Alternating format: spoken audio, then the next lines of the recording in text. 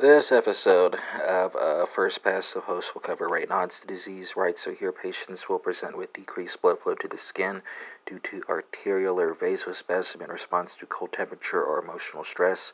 This is most common in the fingers and toes, right? It's I opened up the episode by calling it Raynaud's disease, right? But it's called Raynaud's phenomenon when this is secondary to a mixed connective tissue disease, right? Such as CREST syndrome or systemic lupus erythematosus. And that concludes this episode on Raynaud's disease.